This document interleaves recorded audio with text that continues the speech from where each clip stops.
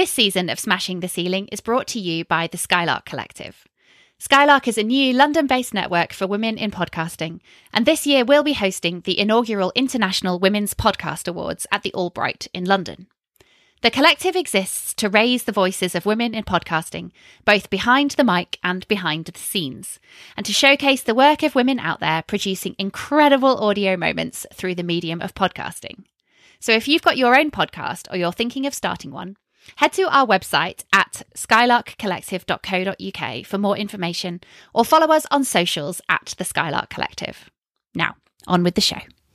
I think for me, especially as a woman, it's to plan your career. We plan a holiday, but we don't often plan our career. And I don't mean in saying I have to be, like I got this a bit wrong, saying I have to be here at this time, but it's working out what makes you happy. Is your career still making you happy? And being able to reflect on that.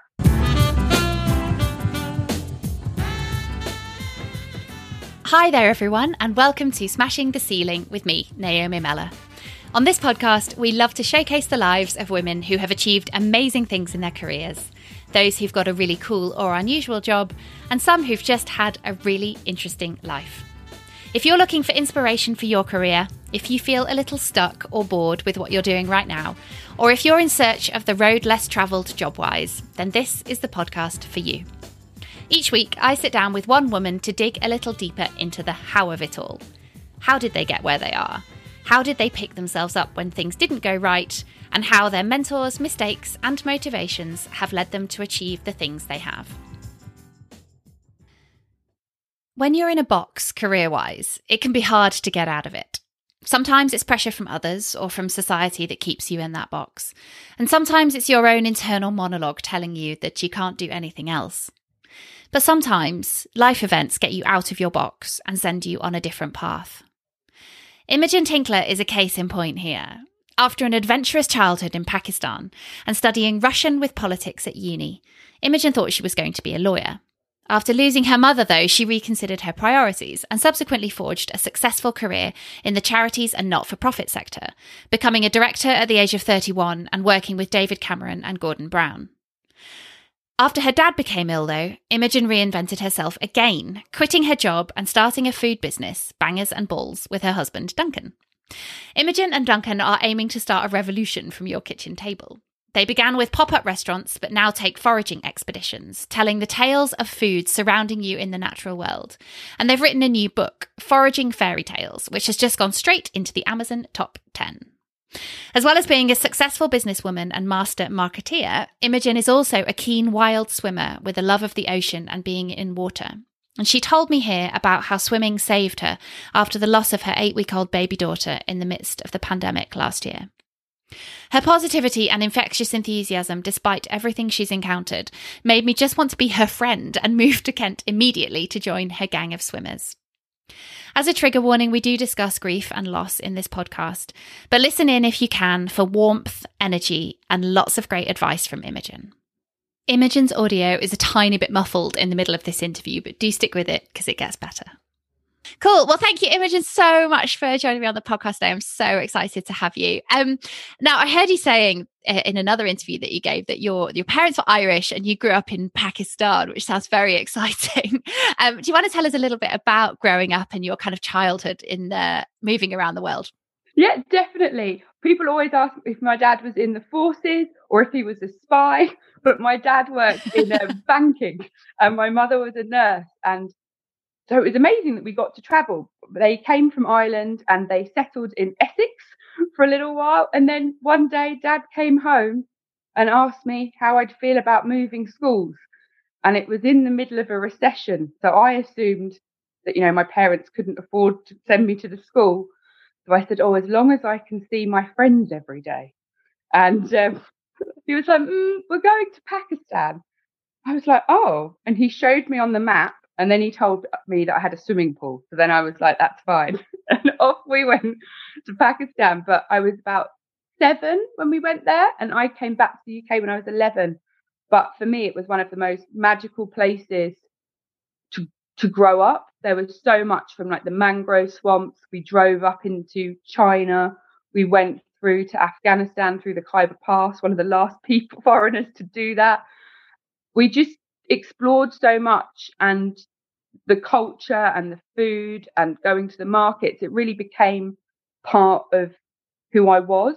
And obviously, you've seen some of the politics as well. They often say the 92 was the bloodiest time in Karachi. And people often think from insurgents, but actually it was from a lot from drug trade, and you'd see it coming down from Afghanistan. So it opened your eyes up to the world, but I think it gives you a really different perspective away from your local kind of quite idyllic Essex childhood that you saw. And my parents definitely had an Irish twist on the way they seen things.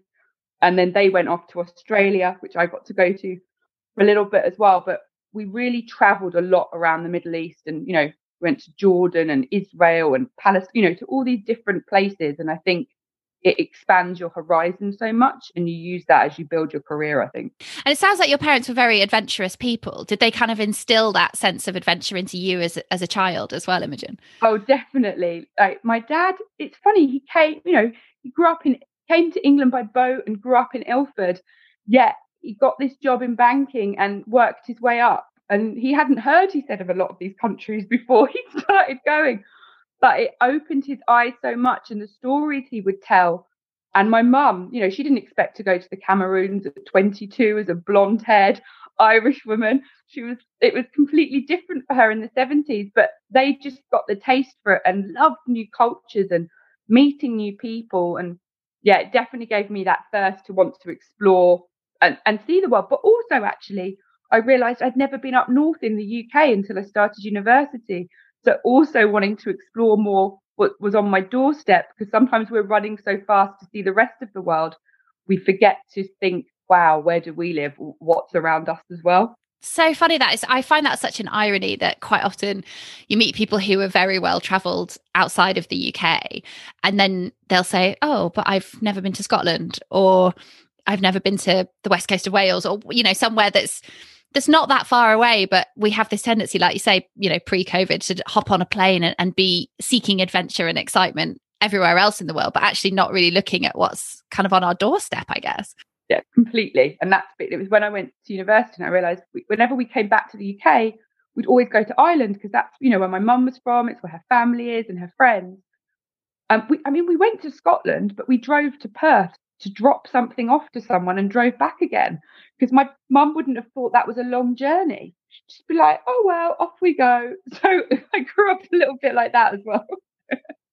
Love that. I love that. And also, I think kind of instilling that sense of freedom, whether it's traveling or just in general, is so important, particularly to young girls. And I know certainly other friends of mine who've gone on to solo travel have always said that actually having that kind of sense of freedom and adventure and bravery instilled in you as a norm when you're a child actually is majorly helpful when you become an adult, in terms of pushing your own boundaries and actually kind of just enjoying what you're doing, I guess, as well.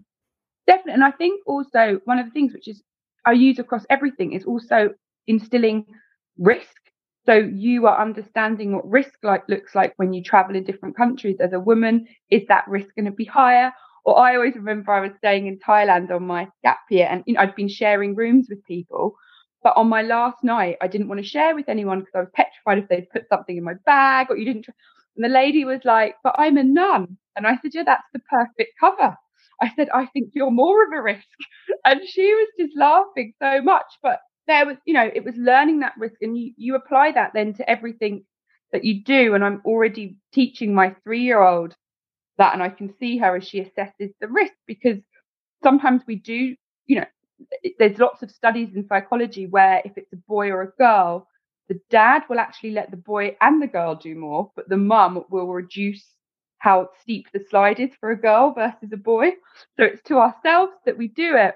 And I'm like, oh, I don't want her to do that. So if I can teach her the risk, but also I'm noticing that for myself, I think it really helps. And it helps you when you go to work and in everything you do, really. And I think that's such a hard balance to tread as a parent. I mean, I don't have children of my own, but treading that line between risk and being overly risk averse is actually, I imagine, very difficult as a parent, and picking the places that and the things that you'll allow versus the things that are too worrying. I reckon must be pretty tricky. It's definitely, especially with like the work that we do. But it was funny when we went camping, my husband was like, no, you can't go near the fire. And I was like, yes, you can. We're going to have 20 hours of fire lessons. And when you've done your 20 hours, then you can. And she was like, okay. So she kept asking every day, can I have my fire lesson? But now she knows it's hot, that it's dangerous, and she's still not allowed close to it, but she can gather the wood to help do it or toast her marshmallow. And I think rather than just being scared of something, that's made her, she's excited to be working towards being allowed to tend the fire, even though I know that's going to be when she's 5 or 6. But those 20 hours, she's aware of it and she's moving towards it. I think it's how you approach it sometimes. Yeah, that's incredible. I love that. I love that. So you mentioned that you went up north for university and you studied Russian at university, Imogen. What was it that drew you towards doing that? Because that's quite an unusual degree. Do you want the honest answer? Because I just yes, love an honest answer. I didn't get the A levels I wanted. I wanted to do straight politics, and so I thought, oh, I'm going to have to go to a different university. But then I realised if I did politics and Russian, I only needed 2 Bs and a C versus 2 As and a B. So I thought I'll get into university on politics and Russian, and then I'll just drop the Russian once I'm in because I've got in the door. And I thought that was genius. The school didn't necessarily agree with me, but I remember my dad going, that's great. And so I did that. But when I got there, Russian became the favourite part of my, like, I did a lot of Russian history and Russian literature. And that became actually one of the favourite parts of my degree. So I didn't drop it, but it was purely so I could get in the door of Leeds, which is where I wanted to go. Did you spend a year in Russia as part of that degree? I was meant to go to Russia for a year, but my mum became terminally ill. So unfortunately, I didn't get to go and spend that year with everyone else in Russia, which actually made my degree a little bit harder. But I have been to Russia, and my dad used to do a lot of business in Russia in the 80s, which is why a lot of people used to think he was a spy. But it was I learned a lot, and and I also then found a lot of, I know it's a bit odd, but I found a lot of people who were Russian to go and speak to them to ask about it, because I knew I couldn't immerse myself in the culture like everyone else could for that year. But yeah. Oh, I'm sorry to hear that about your mum, but it sounds like you made up for it in your kind of indomitable way. It seems to be quite evident with everything you do, Imogen. And so how did you kind of get on into the world of work? Because I know you started in kind of branding and marketing and working in charity work for a long time. You spent sort of 10 years with multiple different charities, including the RNIB and NSPCC. How did you kind of decide on what you were going to do after you finished your degree? Well, the first thing I did when I finished I wanted to work in events and PR. And I remember I sat with my father and I wrote to 100 companies. And then he told me that wasn't enough. I needed to write to some more. So I wrote to all of these companies and I got 3 replies, which doesn't sound very much. But from that, I got 2 job offers. But I remember they offered me £13,000 a year, which I was like, that's great. It's what I want to do. And I remember my dad going, but that's not going to cover your rent, your train fare. You're going to have to get another job for a year before you go and do that. I was like, you could help me. And he was like, no, this is you working out your path. I'm not sure if I agree with him. But and my mum was still terminally ill then. So it was also, if I was doing events, how would I help to look after my mum? So there was balance. So I went and took a job in recruitment for a year, which, to be honest, at the time I was like, oh God, because people do judge you for working in recruitment. But I had a great year. I got jobs for all of my friends who were finishing uni. I got them into 10 places, got them some amazing jobs like at Michelin guides and things. It was great. I also earned good commission. So that helped me to buy my flat in London. But I also learned how to apply for jobs and what people were looking for. So actually that year really taught me so much. And then I thought, okay, I'm going to build the money up and then go and work in events because I don't need to rely on anyone else.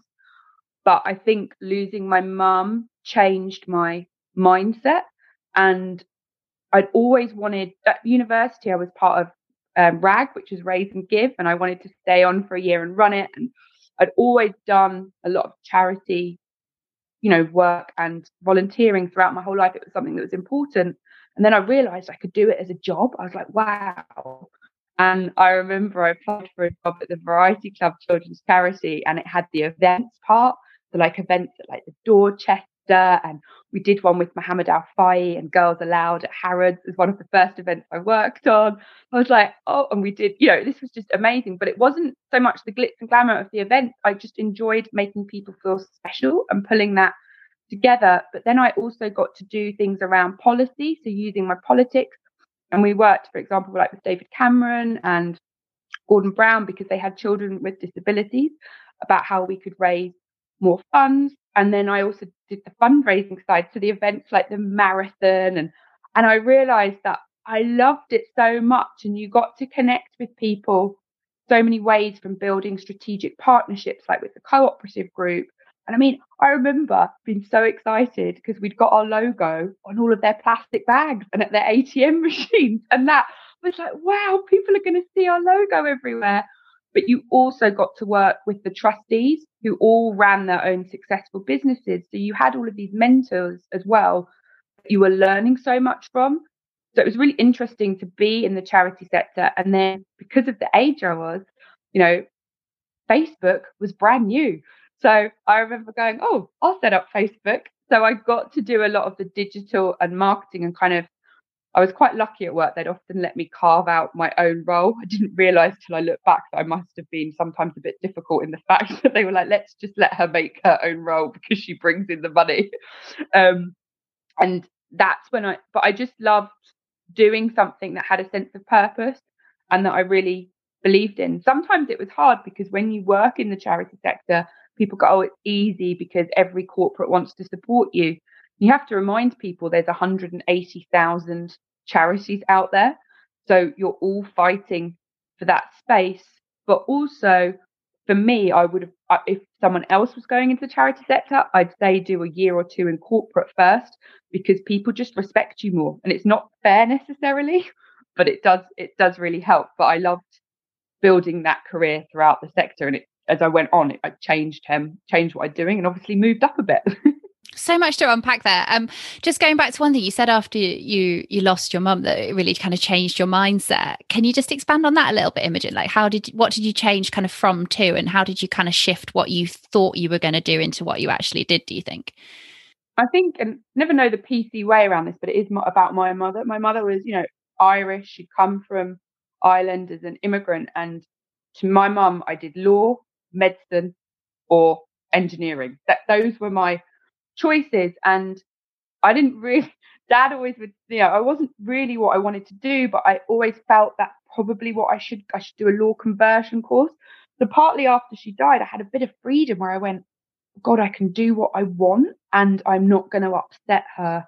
And she would always have been proud, but it's what we tell ourselves sometimes. And I thought, I can do what I want. And my dad always said to me, you're in a career for a long time. It's about being happy in what you do. And it's not always chasing the money, because I always felt like I should be earning X amount to be comfortable. But once I got my flat and I had a mortgage, I kind of felt again that I had a lot more freedom, but that sense of purpose became important. I couldn't just go to work and do something I didn't believe in. And even in recruitment, sometimes you could get spoke. I remember one day they shouted at me for something. We had to sit in the middle of a room and we got shouted at. And I just was like, why am I putting up with this? I don't want to be shouted at like this. No. And I think I quit like 2 days later. Was told to not quit without another job, but I thought, I've got my own money in the bank. I'll do what I want, and I'm not being spoken. So I think it was important to me about the culture of an organization and how we were spoken to really changed. And life is short, isn't it? And you think, God, if my mum died at 50, I might only have 30 years left. I'm going to make every moment of it count, and no one else is going to tell me what to do. That makes me sound a bit difficult, but it is how you begin to think, I think.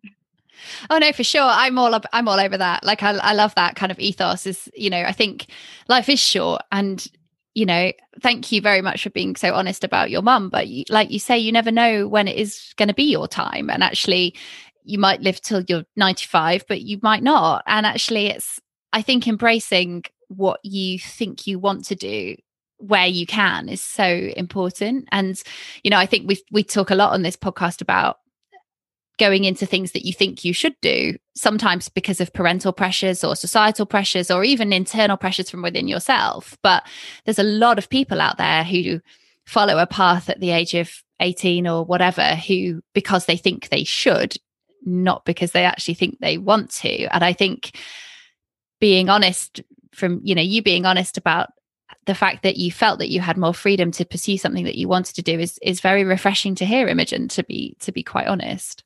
Definitely. It's that freedom, isn't it? But I think your parents invest a lot of time in you, in your education, I was the first one, of my parents to go to university. I remember even in my first term, I was like, oh, I'm not sure if it's for me. And Dad was like, Imogen, this is your only chance in your life that you get to read something for yourself for 3 years. He's like, even if you don't enjoy the degree, this is teaching you how to budget. It's teaching you how to go out and party, but still be in your lecture the next day and work.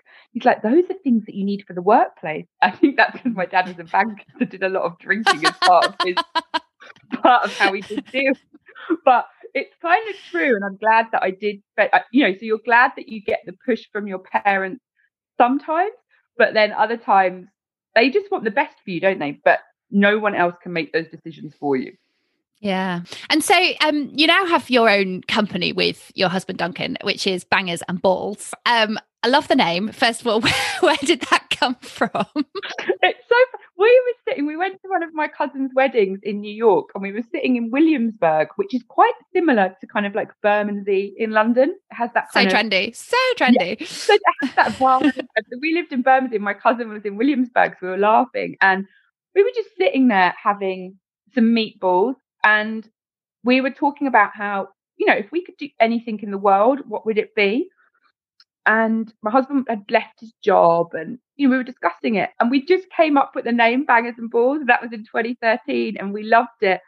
And it was going to be that we were going to sell meatballs and sausages, and then you could choose whether to have mash or pasta or whatever. That was our kind of concept, and we wanted to have these beautiful restaurants, and we wanted to be bigger than McDonald's because you could have drive-ins. But it was this. We love a bit of innuendo, and I guess the Bangers is me and the Balls is Duncan. Maybe that's a bit rude, but we're both from Essex as well. So we wanted to have a bit of fun with it. Our business looks quite different to that now, but Bangers and Balls, people always remember the name. And guess what? No one else has got it. So we haven't had any issues with trademarks. I love that. And so but it was a while before you actually launched that company after having the idea in 2013, Imogen. Is that right? What happened in the meantime? Definitely. I was kind of petrified. We got married in 2013. I was 30 years old. I went to work my dream was I wanted to be a CEO of a charity so I could drive change, at an international level. So I went to work for the Institute of Fundraising so that I'd know everyone in the sector for great networking. And I worked in particular at Remember, a charity, and it was around behaviour change and getting people to talk more about death and to write a will and remember a gift in their legacy. And I got to do some amazing work with the Cabinet Office and with Co-op around behaviour change that could raise an extra 1 billion for the UK market. And it just blew my mind. And then all of a sudden, behaviour change became so important to me. I'd always known it was there, but didn't really understand it. And then in my head, as we all do, I had this internal pressure. I wanted to be a director. By the time I was 30, I kept thinking, I haven't done it yet. So just before my 31st birthday, off I went to become a director at a family childcare trust. I went in there for business development, but ended up also becoming director of marketing and fundraising.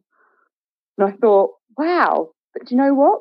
It didn't make me happy. And I thought, actually, I want my own business. But I was nervous just to go and start.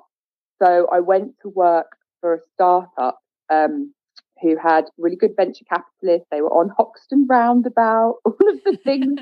They had a fridge full of drinks, something we never had in the charity sector. And they wanted me to build strategic partnerships and also do the marketing. And it worked perfectly because it was also building these partnerships with charities. So it was something that I knew how to do. I went and worked there, and they were amazing, but the hours you work are huge. And you're doing it for someone else. I learned a lot about growth and about hacking. But after, I think about 4 months, I was kind of like, I've learned a lot now. I think I feel ready. But also, I feel like I'm like the death fairy. My dad had been diagnosed with lung cancer, which was terminal. So again, I was young, and with my mother, I worked through it. So I'd look after her at night, but I'd still go to work. With my dad, I was like, I'm not doing that. So I quit my job. And I just spent the time with my father. His my poor stepmom sometimes must have thought, does she ever go home? But I just spent that time with him and spent the time in the hospice. And when he died, again, there was that thing. My dad, he was so excited to see me as a director and to do this. But it was after he died, then I realised that he sent me a message saying, set up your own business, do your own thing. You can do this. I know what you want to do. Don't feel like you have to do anything for anyone else. This is your chance. And I was like, wow. So I went away to America for a few months. My husband stayed in the UK, but I just needed that kind of headspace. And then when we came back, I just went, right, let's do it. Bangers and balls. We've had the idea. We've done nothing with it. And I phoned up and I got a pop-up supper club. I got the date for it. I didn't tell my husband. And I said, right, we've got a date. And then when I got that one, I phoned up Little Nan's, which was a top time out bar in London, and said, can we come every Tuesday and pop up? We do pop-ups in Kent, because I could say that now because we had one. And went to see them and they said yes. And all of a sudden, our business was kind of born. My husband was a bit like, great, we're doing this, because he was the foodie and was doing all the food and I was doing the marketing. But it was pretty scary just to do it, and we didn't have a strategy or a plan, which is what I'd normally tell everyone else to do, but marketers can be the worst for that sometimes. Do as I say, don't do as I do. Hey, Imogen. Exactly.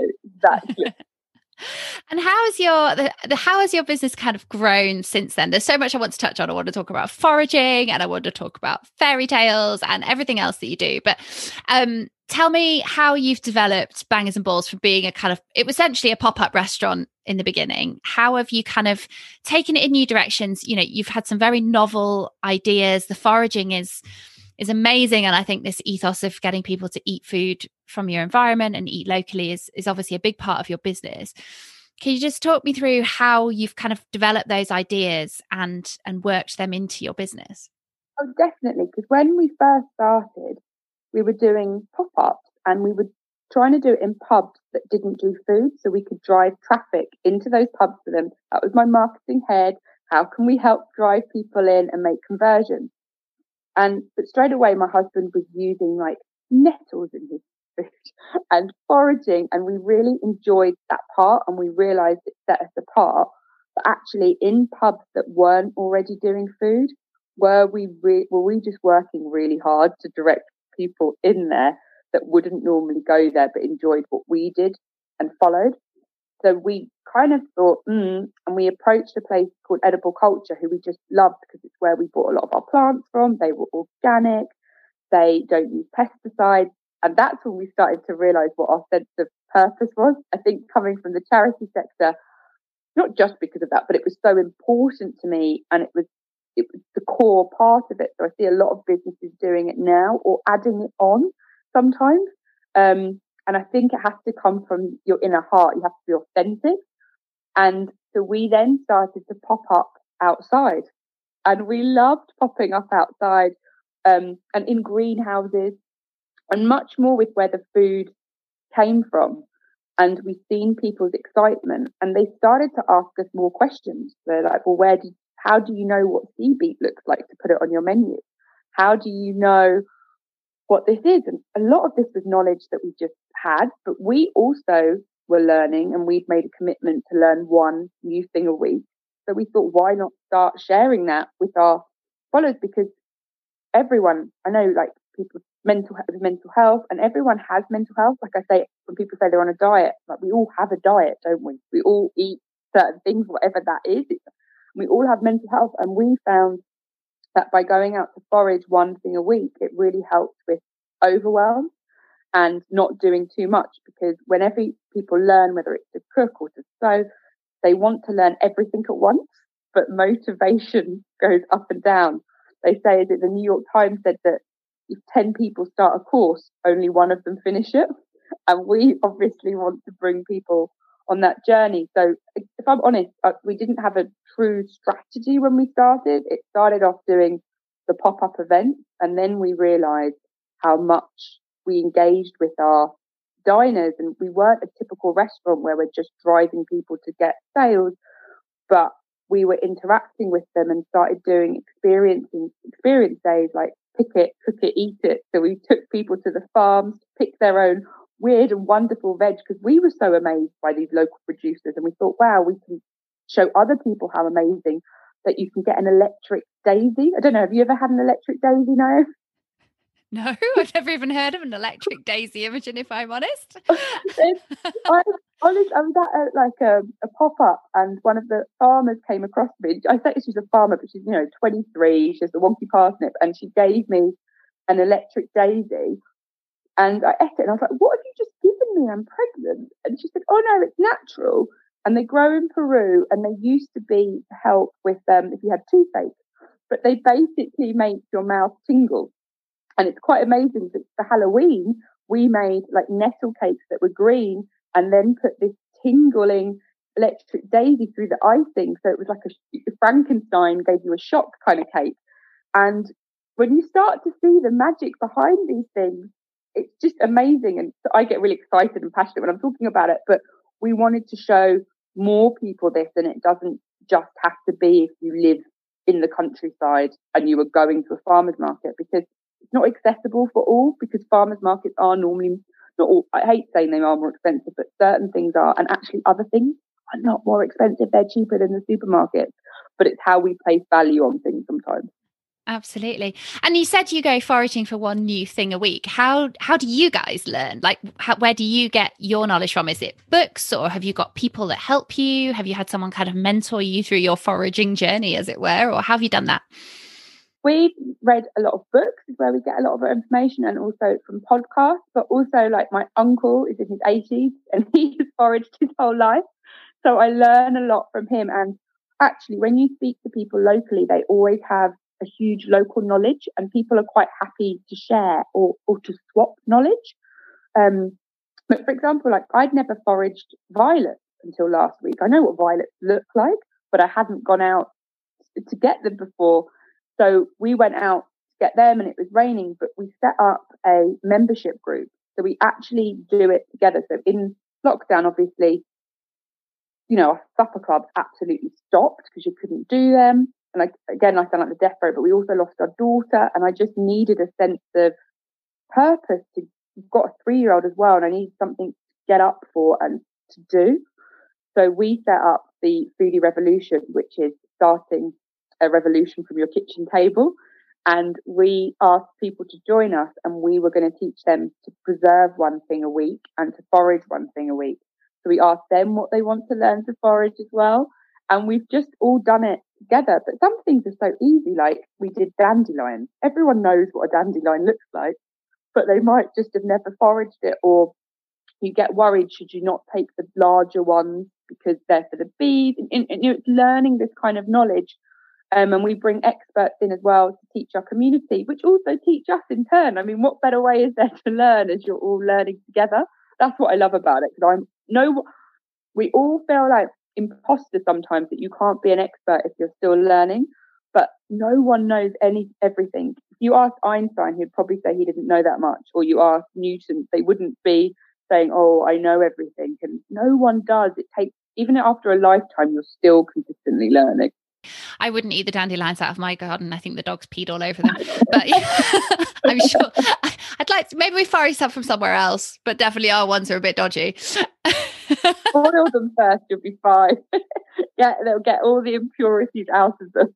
So I think sometimes it's psychological though as well, isn't it? Of like that thing of going out and picking something from the wild, when people are not used to doing that. It's not in our cultural ethos anymore, really, unless you grow vegetables in your garden or you have an allotment, which is a little bit different, because it seems even that is a little bit more farmed, quote unquote, that, it's planned, things are put in to take out. The idea of actually kind of going out into your environment and taking things that are just wild, I think seems very alien to people these days, doesn't it? Do you find that people are nervous when they come to you, Imogen, when you first start? Or is it everybody coming with a sense of, I want to do this enthusiasm? I think there's definitely a nervousness sometimes, but there's also this kind of awe and wonder. I think that's why we called it Foraging Fairy Tales, to show that it's so entwined in our culture, but we've kind of, it's only 2 or 3 generations ago that it would be so normal, and it's just been lost as it's come down. But it gets you out in nature and it gives you a sense of purpose to what you're doing. And we find that when people come to us, first of all, it's having a sense of purpose to get them to walk that's more important. And then it becomes about how they can cook and use it. But often it's when people have children or grandchildren, and because children ask so many questions, what's that, mummy? What does that look like? But we often start with things that are higher up. So like in June, we talk about, it's a big month for elderflowers. They're higher up. People feel happier picking something from higher. And then also in September, we do the hedgerow. So it's picking blackberries, because most people have done blackberries. But what we find people get really excited about is wild garlic, because a lot of people haven't picked it before, but they see it everywhere now with chefs and on the TV talking about it. So once you know where it is locally, you know, and it really smells pungently and it just tastes so good. I don't know why it tastes so much better than garlic. Partly because I feel like I'm stealing from nature, maybe sometimes. It's my bounty. But I mean, for me to get to do this as my career and to talk about it all day, I can't actually believe how lucky I am. Sometimes I pinch myself, because it's something that we would do anyway. So you've got Bangers and Balls, Foodie Revolution, Foraging Fairy Tales. We've got all sorts of brands going on there. I did hear you have got a podcast coming up as well. Tell us, what have you got kind of coming up in the future with all of that? So we have our overarching brand is Bangers and Balls, and then we have the Foodie Revolution, and then we have the Foraging Fairy Tales that sit underneath it. And we've got our podcast coming up, and which is going to be starting a revolution from your kitchen table. And Duncan, who is a co-founder as well, is going to be taking the lead on that. I'm there as his sidekick. I like to bring a bit of the humour and also ask the questions that maybe other people don't ask because they're a bit worried. He says Blanche something. I'm like, what does that mean? Is that a character from Coronation Street? So that's part of my role. But what we're really doing is we're going to drill down and investigate a bit more. So talking about one of the things we were talking about, for example, a few weeks ago was honey. And if it says it's 100% honey, is it 100% honey? And actually, a lot of the time, it's not. And so how can you find that out? Where can you go? But also bringing these stories of foraging fairy tales to life to make it exciting for people and interesting, because I find a lot of the foraging books are very scientific and they can put you off because it's very like, this is where you look and this is the date and it's like, oh God, it feels like I'm at school and it's science. And we want to bring that magic and excitement into it so that you can do it with the children and feel amazing, or with your grandparents or with your neighbour and have that excitement. So that our strategy now is much more around creating that awe and wonderment, but also creating revolution. So getting people to think differently and to work together as communities. And that's the kind of foundation of everything. But then with our clear values around, we don't have an environmental policy, for example. We say balls to an environmental policy because it should be in everything we do. We're always thinking of the environment. It's not an add-on. But we don't always get it right. And we're honest about that. We haven't got an electric car yet because we haven't got the budget yet, but it's on our target list to hit.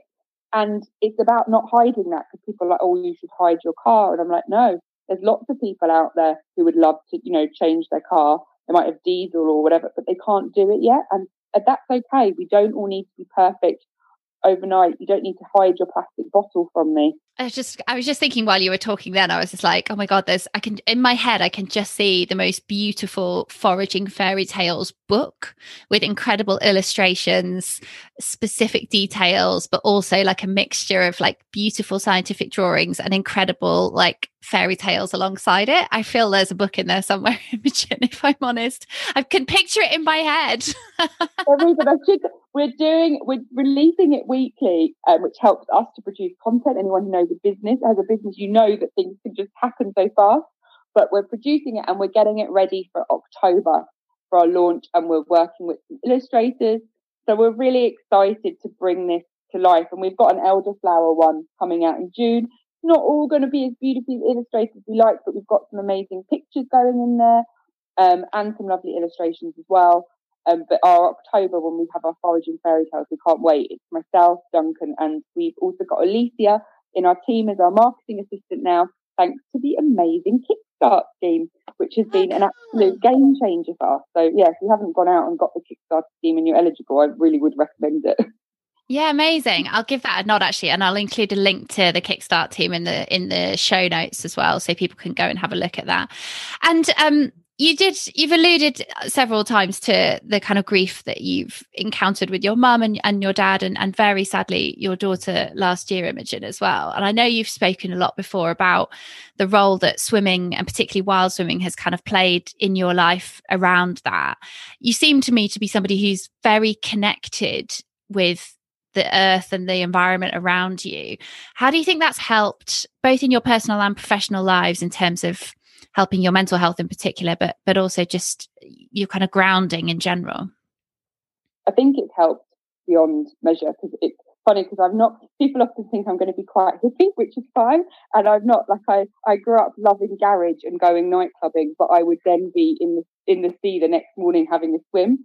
It always comes back to that. Or when, I worked for NSPCC or Family and Childcare Trust, I would cycle to a lot of my meetings because I needed that time outside to switch off. And now, with losing my daughter, I think that, that was one of the hardest things I've ever had to deal with and will continue to.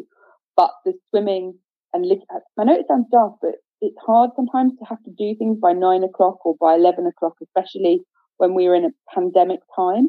But having to be somewhere because the tide's in at sunset or at sunrise, it creates a different kind of ebb and flow to your day, and it creates that urgency. And with swimming, I've created it's part of a national group, the Blue Tips, but I set up the local one with 2 friends, and we've got over 500 members now.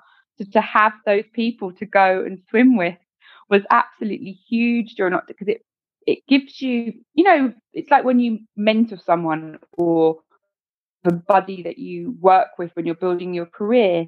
It's the same with swimming. It makes you go and do it because you don't want to let that person down. But when you've been into the sea, I always say there's a reason why religion uses baptism, or, however they use it, because you feel like you are born again when you come out of the sea and everything you're worried about is gone. But if I've got a problem with work, or I'm worried about cash flow, because we all have it as a small business, going for a swim kind of gets me out of that, so I can actually think much more around solutions because I've given myself that space. And we know as well, being in the woodland, it actually would produce the serotonin in your brain. It actually helps you with overwhelm and with your fight or flight mode. So last week, I'm pregnant at the moment, which is very exciting for us. 13 congratulations. weeks. But also nerve-wracking, because it's going to bring up a lot of emotions again. And because our little girl was 8 weeks old when she got airlifted to London, she just stopped breathing. So of course it's going to bring up some of those emotions.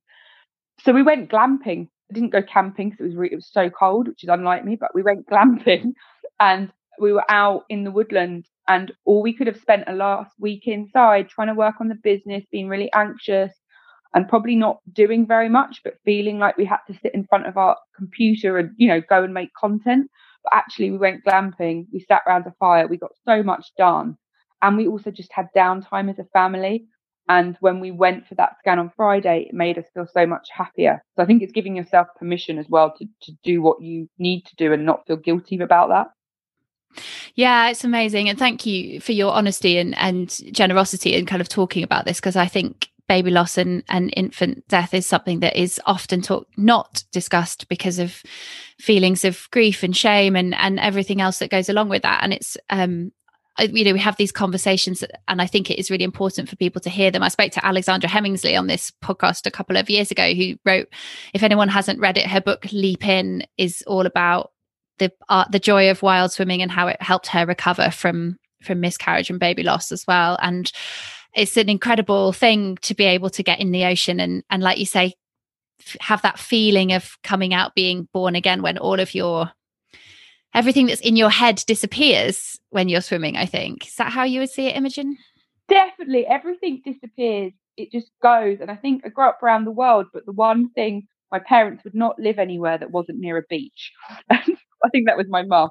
So in Pakistan, we went to the beach every Friday. In Australia, we went to the beach. And obviously in Ireland, we'd go, and mum had to move to Essex. She found the driest spot in England, which was Great Wakering. So we moved to Thorpe Bay. And I remember her telling my father she would return to Ireland if she didn't have a beach hut. She didn't drink or smoke, she said, so he could give that up and get her one. So they had this beach hut, and in fairness, when my dad, when we moved to Whitstable, so we've got a beach hut here only because we'd had one before that we could. But it given us that freedom. And I think for me as well, I'm dyslexic and quite severely dyslexic, and being in the sea, there's no signs, there's no words, there's nothing else just apart from you. And when you get into that cold, I prefer it when it's cold, if I'm honest, because when you get into that cold sea, it kind of makes you whoop. It sounds like it should be a house track when you hear the others going in as well. And you feel that cold kind of surge over you, but then the serotonin comes out and your body you get like prickly and you feel quite warm and you get this rush of kind of like happiness. And when you come out of the sea, what I find really interesting is that people sit there and you have these real one-to-one conversations that are really deep. It's almost like, being at a festival and people sit there, or, in the pub, and people tell you everything. And people do this after swimming. So I think that community that's built is huge. And for me, especially in lockdown, I couldn't see my friends or my family. We've moved to somewhere different. And I remember we always had bubbles for Bea, my little girl, least COVID friendly thing you could do, but I didn't think of that at the time. And I went down then because we couldn't be with people. There was just lots of them all lined up at different parts of the beach in groups of 6, it was allowed at the time, blowing bubbles. And they lined them all up where I was going to go and swim and put bubbles along there. And I just, the community and how that made me feel was just amazing, because we couldn't, have a memorial for her or anything. Because of the numbers. So it was really tough. And the wild swimming is just, to me, it's been a game changer. And I think when you're setting up your own business, you need to protect your mental health, because it can become all encompassing and you're just working in it and on it without having that space away. And I believe you really need that space away to allow your business to grow, because that's when you have your best ideas and thoughts. Gosh, you're such an inspiration, Imogen. I'm just I'm so admiring of everything you've done, and just chatting to you is fantastic, because you've kind of done a lot, but you've done a lot of different things. And I love that you just set up a swimming club that's now got 500 people in it as well. It's just like, you strike me as the kind of woman who I absolutely love to feature on this podcast, because you see a gap and you go for it. You're not afraid to kind of take the road less traveled and follow your own path, and really pursue things that you're passionate about. And everything you talk about, you just talk about with such a passion, which I just find absolutely incredible. So thank you so much. Oh, thank you so much for having me. And I think, I always feel embarrassed when some people say you're an inspiration, because it's, you don't feel like that in yourself. But I think one of the biggest things is, once you're okay with the fact that something might fail, then all of a sudden the world opens up to you, because you can do anything. And actually you fail a lot less because you're not as worried about it, so you don't overthink. But I definitely think that it's once you give yourself kind of not the excuse, but you say, it's okay if I fail, I'll work out why it failed and how I can tweak it and do it differently, then nothing really fails in the same way, because you're not as over worried. So my father always used to say, if something doesn't fail once a year, you're not out of the box enough. So you need to push yourself a bit harder. Girl, you are speaking my language. That is for sure. I love to ski, and I always think, if I'm not falling, I'm not trying hard enough. So love that. Every time I end up with a face full of snow, I'm like, it's a learning experience. But anyway, and I always just throw the floor open to guests at the end of every one of these podcasts, Imogen, to say, is there anything that you've learned in your career, or anything else that you'd like to talk about that, other women either going into their own business or working in the charity sector, or in relation to anything you've done that you think is useful or pertinent? I think for me, especially as a woman, it's really, or a man, it's a bit, it's to plan your career. We plan a holiday, but we don't often plan our career. And I don't mean in saying I have to be, like, I got this a bit wrong, saying I have to be here at this time, but it's working out it's giving yourself almost like, what makes you happy? Is your career still making you happy? And being able to reflect on that. And also, if you might want to have children, you might not, but working out, okay, if I take that gap at that point, what does that look like? And what am I going to do with it? So you're honest to yourself, or do I want to take a year out to go traveling? But planning that in, because otherwise life goes by so quickly that you just don't get the chance to do things like that. So my thing would definitely be, sitting down, and we plan holidays, plan your life out a little bit. You don't always have to stick to it, but it gives you some goals, and also reflecting every year, is it still making me happy? Because I speak to so many people in their careers where they're really not happy. And then when you work it out, it's not actually the career. If they just change their role slightly and spoke to their manager, it would make them happier. Or for some people, it's like, actually, I haven't enjoyed what I've done for the last 15 years, but I'm too scared to leave. You think, you're actually quite young. You can do it. And even if you're not, you meet people in their 60s who change careers. And we worry too much, I think, sometimes about how others perceive us and what we should be doing. So yeah, my biggest thing is to plan and work out if you feel happy. Yeah, definitely. And where can people find you, Imogen? Either through swimming, through Bangers and Balls, through your personal stuff? Where's the best place for people to either follow what you're up to or get in touch with you? Good. I'm on LinkedIn as Imogen Tinkler, so more than give me a follow on there, and you can DM me if you've got any questions. And then we're on Facebook and Instagram as Bangers and Balls, so that comes up quite easily. Bangers and Balls. So I know if anyone's got anything, they, especially like sometimes with grief and things, because a lot of people don't talk about baby loss. If anyone ever wants to message me, I've always got an open inbox, or about their careers or anything. Just I'm always here, and I love speaking to people, so I'm always here. That's all for this week. If you've enjoyed this episode, please just share it wherever you can on your own social media. And if you found the podcast interesting or useful, then do please tell a friend, because we are always keen for new listeners. If you can find it in your heart to rate and review the podcast on iTunes or give us a shout out on your socials, then we'd love you very much, as it genuinely does help other people to find us. We're on Instagram and Facebook at The Skylark Collective, and our website is www.skylarkcollective.co.uk. See you next time.